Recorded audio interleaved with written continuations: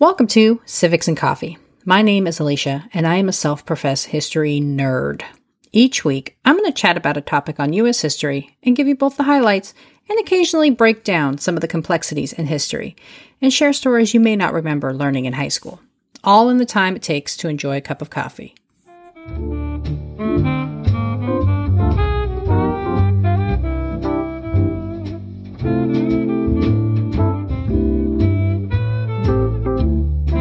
Hey everyone, welcome back.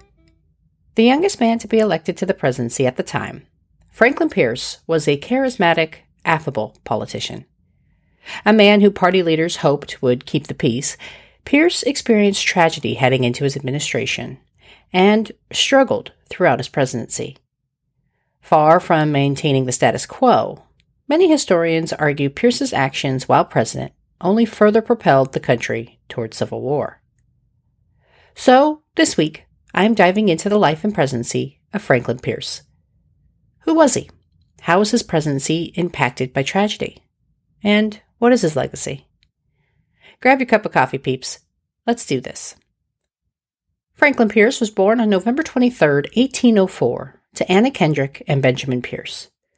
One of 8 children, Franklin was the 6th child born into the large Pierce household.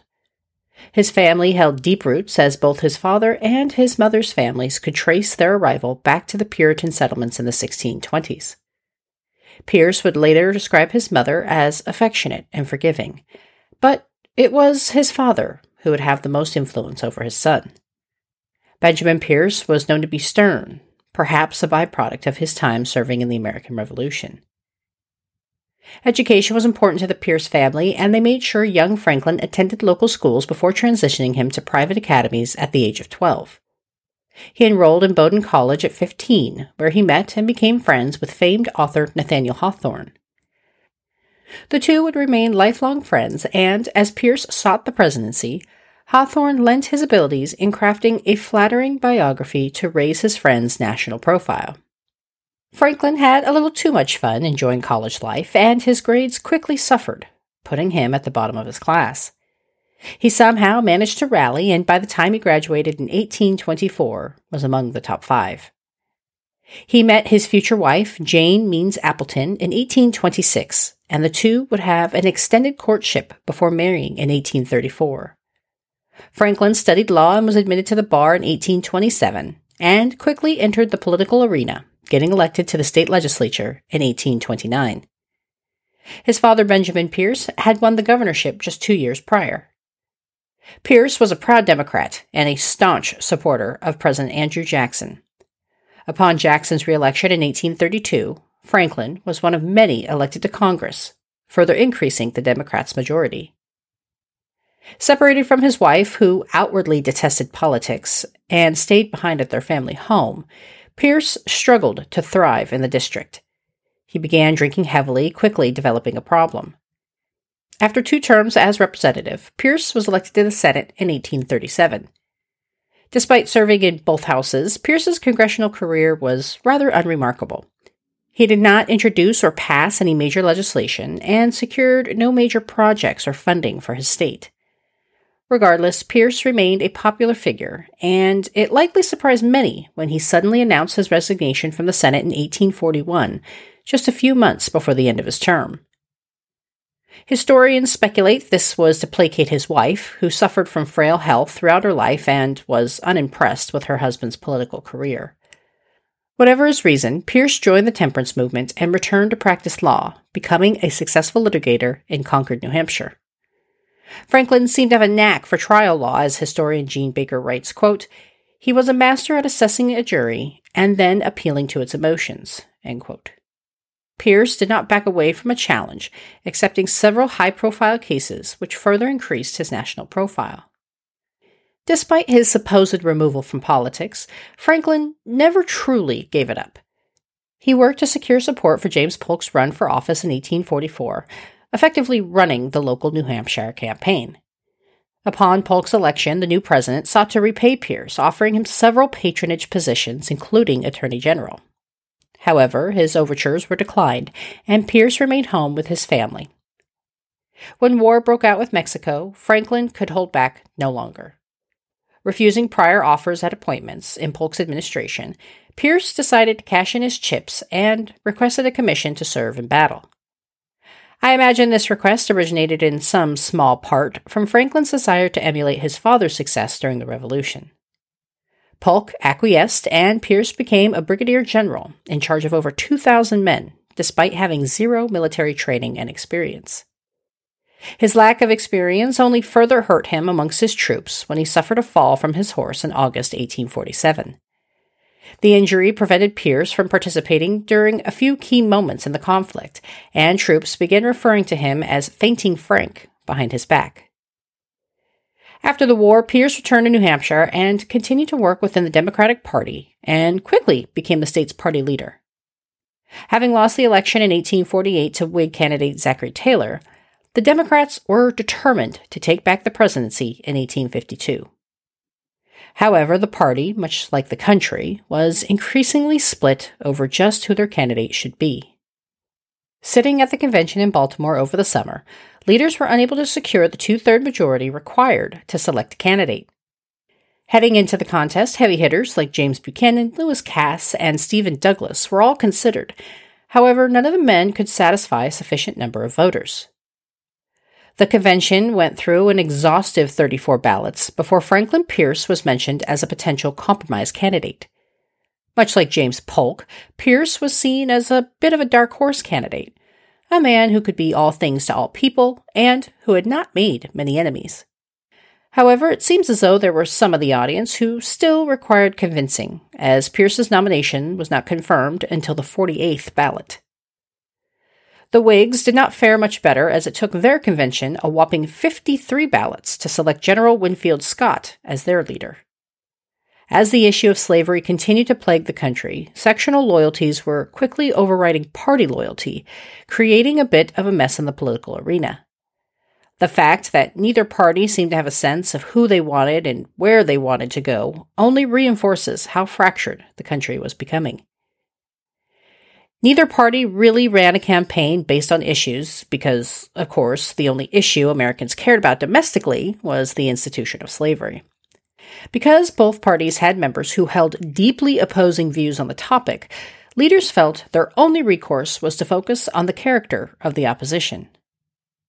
Missing the memo to remain silent about slavery, Scott misstepped and announced his agreement with the Whig Party platform, which touted support for compromise in addressing slavery. This eroded what little support Scott enjoyed in the South, basically clearing the path for Franklin Pierce. For his part, Pierce, who neglected to inform his wife ahead of time that he was thinking of running for president, did not really campaign.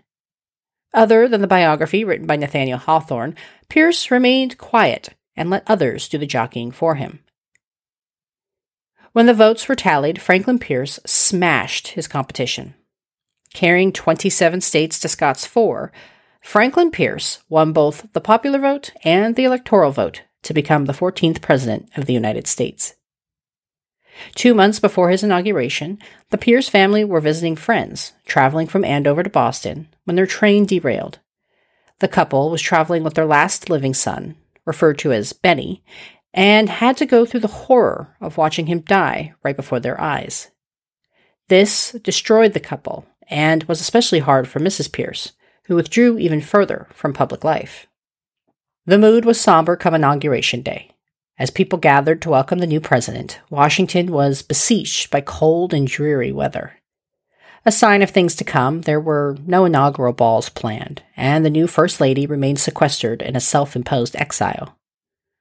The new president was also distracted, understandably bereft at losing his last remaining son, and increasingly concerned about the health and wellness of his wife. A Northern man with Southern sympathies, Pierce pleased no one in choosing Jefferson Davis as his Secretary of War. And yes, it is the same Jefferson Davis who would later become President of the Confederacy. His Vice President, Rufus King, also a Southerner, had contracted tuberculosis and was in Cuba on Inauguration Day. Unable to take his oath of office in Washington, Congress passed a special bill permitting his ceremony to take place on foreign soil. As of this recording in 2023, King remains the only vice president to take his oath overseas. King never got to perform his duties as vice president. dying shortly after his return from Cuba in April 1853. Passing away so quickly into his tenure, Rufus was not replaced, and the office of vice president remained open until the next election in 1857.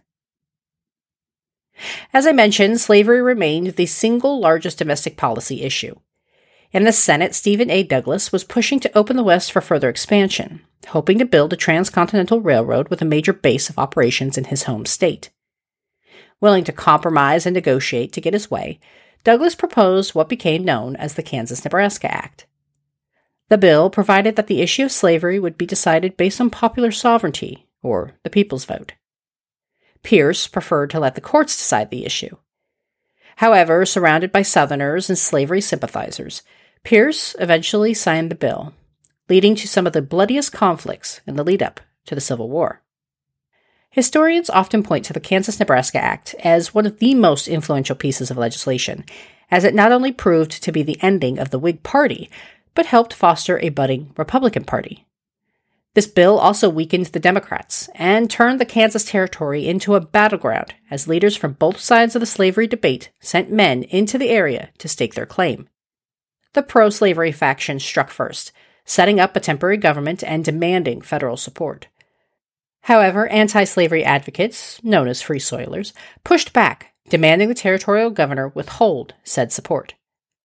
The governor sided with the abolitionists, which prompted demands for his replacement by slavery supporters. Pierce caved under the pressure of the demands and appointed a new territorial governor by the name of Andrew Wheeler. Tensions escalated even further when Free Soilers tried to set up their own government. Animosity only intensified and soon devolved into violence, while Pierce seemed frozen. He delayed sending in troops to help quell the chaos, further highlighting his inability to be an effective leader. His foreign policy was not much better. A proponent of annexing Cuba, Pierce sent an ambassador to Spain to attempt to negotiate a treaty. However, the ambassador, Pierre Solé, grew impatient and quickly resorted to threats of violence should Spain not agree to the terms. This plan backfired, as Spain refused to budge. Solé then worked with future president and then ambassador to England James Buchanan and the Minister of France John Mason to write the Ostend Manifesto. The document tried to justify the United States' purchase of Cuba and insinuated the country was willing to go to war should Spain refuse to sell. This only further angered the Spanish government, and the circular had to be walked back by Secretary of State William Marcy. Pierce's foreign policy blunders continued as he decided to recognize a forced dictatorship in Nicaragua set up by an American. William Walker, a slavery supporter who hoped to add the country to the nation as a slave state, Walker had forcefully taken over the country leveraging a private army. His actions were in clear violation of previously established law, including the Neutrality Act of 1818, which prohibited attacks against foreign countries who were at peace with the United States. Despite these highly questionable choices, Pierce desperately wanted a second term and actively sought his party's renomination in the 1856 election. But it seemed as though Pierce made too many enemies, and the Democrats nominated James Buchanan instead. Pierce is the only candidate in the 19th century who sought nomination for re-election from his party, only to be denied. Thus, upon Buchanan's inauguration in 1857, the former president and First Lady departed the executive mansion. While perhaps an ineffective president, Pierce managed his finances well. While in office, he invested his salary and earned a sizable return, leaving the presidency with an estate of over $1 million. This allowed Pierce and his wife to enjoy some extended travel before they settled back home in New Hampshire.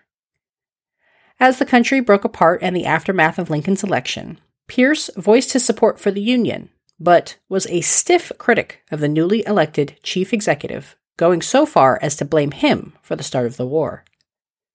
His opinions on Lincoln lost Pierce more than a few friends, and he came face to face with an angry mob after Lincoln's assassination. Pierce, realizing the crowd intended to vandalize his house or worse, utilized his gift of oratory and successfully talked the mob down. Mrs. Pierce preceded her husband in death, dying in 1863. Alone and without the demand of caring for his frail wife, Franklin returned to drinking before passing away in 1869 at the age of 64. Considered, quote-unquote, one of the most amiable and congenial men to hold the office, Franklin Pierce was just one in a long line of ineffective, passive leaders during a period when the country needed something more. He was a party loyalist and perhaps too blinded by this dedication to truly see where the country was headed. Suffering the loss of his only remaining son just weeks before taking the oath of office undoubtedly weighed on the president, further distracting from his ability to take command of the nation's trajectory. In the end, Franklin Pierce's fierce commitment and loyalty to maintaining Democratic Party unity blinded him to the rapidly deteriorating state of the country, and his signature on the Kansas-Nebraska Act served to further divide the nation. A man who had a knack for reading the jury box missed the mark in reading the electorate. If you've been enjoying the podcast, please consider a rate and review. Spotify, Good Pods, Apple Podcasts. Your options are endless. Your 5-star reviews help spread the word about the show and always make my day. If you ever want me to cover a topic, be sure to let me know. You can find me on all the social channels or through the website at www.civicsandcoffee.com. Thanks, peeps. I'll see you next week. Thanks for tuning in, and I hope you enjoyed this episode of Civics and Coffee. If you want to hear more small snippets from American history, be sure to subscribe wherever you get your podcasts. Thanks for joining me, and I look forward to our next cup of coffee together.